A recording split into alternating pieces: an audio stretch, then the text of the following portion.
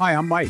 And I'm Larry. Welcome to Manopod, a podcast dedicated to men over 50. Brought to you by Manopause.com. Hi, I'm Mike, and this is Larry, and this, you need no introduction because you've already been here before. This is part 2 with David Meeks, Pulitzer Prize-winning journalist and former managing editor of USA Today Sports. David, welcome back. Thanks, guys. Good to see you again. Yeah. Okay, so we didn't get a chance to finish in part 1, so we wanted to go to part 2. And how'd you get into journalism? Good question. You know, I think back when I was growing up, I liked to write. And it probably was a 5th grade teacher. When I was about 10 years old, we all had these creative writing assignments, and I turned one in. And I remember my teacher, Mrs. Eicher, came back to me, and I wrote, it was a pretty crazy story about a talking Winnebago. And she came over to me and she handed it to me and she said, "You should be a writer." Wow. And I said, okay. And so I was always sort of interested in that. I didn't take any journalism. I went to the University of Michigan. I enrolled in one journalism class. I dropped it 3 days later. I thought it was dumb. And I took a lot of creative writing and majored in English. And I think that actually served me well. I did take some libel law stuff. And I just enjoyed the written word. I like communicating with it. I like the whole craft of writing. I think it's one of the more difficult things to do well. And so when I got out of college, in a parallel universe, I had another thing going on in my life, which I didn't grow up with my dad. But my biological father wasn't in the house when I grew up. And when I was a sophomore in college, found him. Oh. And he was living in Jasper, Alabama. And so I went to Jasper, Alabama, just to get to know him. So all of a sudden, I'm this University of Michigan graduate living in Jasper, and I need a job. And so where do I get hired? I get hired as a disc jockey at the country music radio station in Jasper, Alabama. There were only 2 problems. I didn't know any country music, and I couldn't understand a word anyone said when they called the request line. I mean, people would come, "Hi, I need to play something about that time here." Well, wait, you grew up in Alabama? No, I grew up in Michigan. Oh, and so you were born in Alabama. Whenever someone made a request, I couldn't understand them, and I didn't know I just played Johnny Cash. That was my rule. And one day, the station owner comes in and he goes, "You're doing great." He goes, "You really do like Johnny Cash, huh?" I said, "Well, he is a legend." And so I was sitting there one day, and they had an ad for a newspaper reporter at the Daily Mountain Eagle. There were no Mountain Eagles in Walker County. I don't know why they called it that. And I went over and applied for the job. And the funniest thing about that application, they had a regular application, and then they gave me the Reader's Digest 20 most commonly misspelled words. And I got them all right. Well, apparently great spellers were not a tradition at the Daily Mountain Eagle, because they looked at me and said, "Well, we've never had anyone get them all right." Damn, boy. And so You got a pretty mouth. I got hired as a reporter, part news and part sports, and I did that for like 1 month. And then the sports editor disappeared. Their sports editor just one day stopped coming to work, and it turned out he'd met a girl and run off with her. I thought maybe your dad killed him or something. Yeah, not unusual in those days. So we didn't do anything for 2 days. By the 3rd day, I'm like filling in. And by Friday, the newsroom clerk's saying, "Well, who's the sports editor?" I said, "Well, I think I have that job." And she goes, "Well, what do you get paid?" And I go, "Well, whatever he got paid, that's what I get paid." So that seemed to be fine. A week later, the first paycheck comes out. I come into work. There's a message from the publisher, "I'd like to see you." Uh-oh.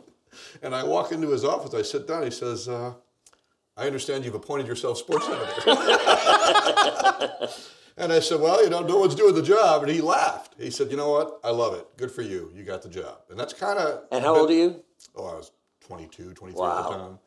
Brazen. And then it went from there. And honestly, we won a lot of awards. It was a daily paper. And I think Mark Shorta talked about this. You just never know. In Jasper, there was a copy editor from the Birmingham News who grew up out there. It was 40 miles away. So he was still making the drive.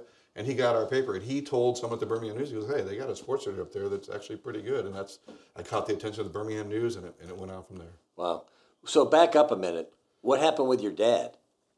Well, my dad and my mom divorced back when I was about a month old. And I'm talking about when you went down to find him. Well, I found him, and it was fantastic. Good. I mean, I had... Which is highly unusual to get back after all this time. Very unusual. Yeah. There's a whole another story to that we can tell some other time. It's really it's its own movie.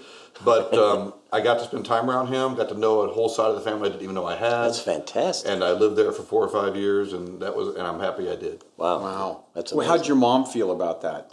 Well, not to give you the spoiler, but my mom and my dad had both been remarried and divorced. And when I went and found my dad, I also reintroduced those two, who then got remarried. No way. Are you serious? That is I had a movie. no idea. That is a movie. I had no Yeah. idea. That's great. Yeah. Wow. Yeah, Wow. yeah. So That is amazing. interesting. And then they were together till the end. That's beautiful. That's That a is real beautiful. love story. Yeah. So- Wow.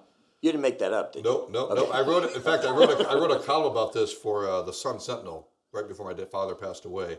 And Oprah Winfrey's show called me and said, "That's amazing. Will you come on and talk about it?" But we didn't want to do it. It was kind of one of those things that best left written. And Right. I've only really done it one time. You might have gotten a free car, though. Yeah.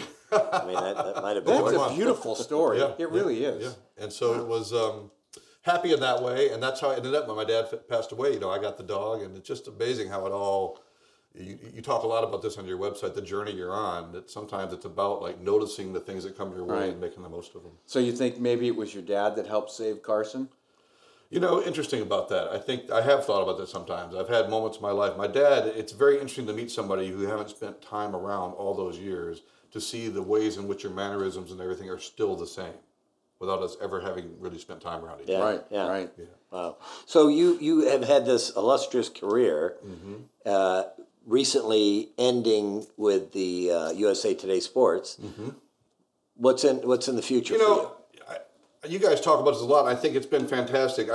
Journalism was great to me. I mean, I was a Pulitzer finalist 3 times. I won twice. I kind of accomplished everything I could.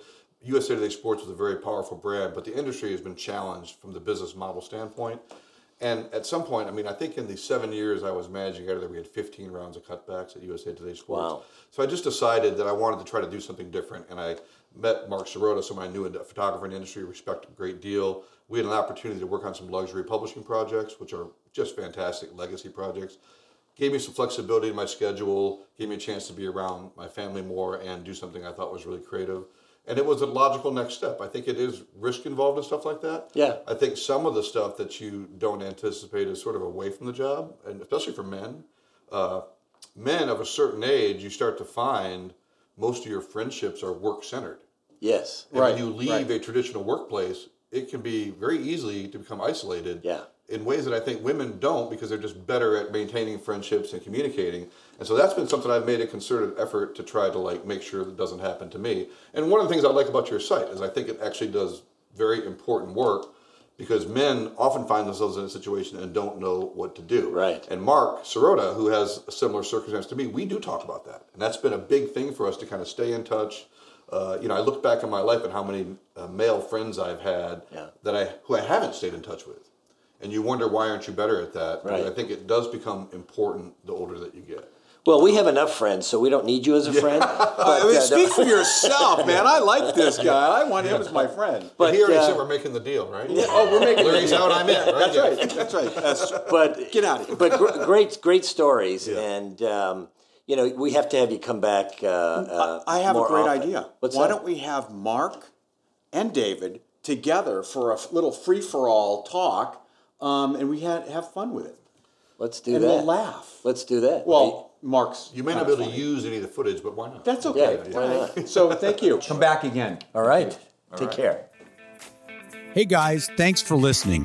Hope you enjoyed the show. If you want to hear more podcasts or read great articles, get involved with the Manopause community for men over 50 on manopause.com. And don't forget, live life, live young.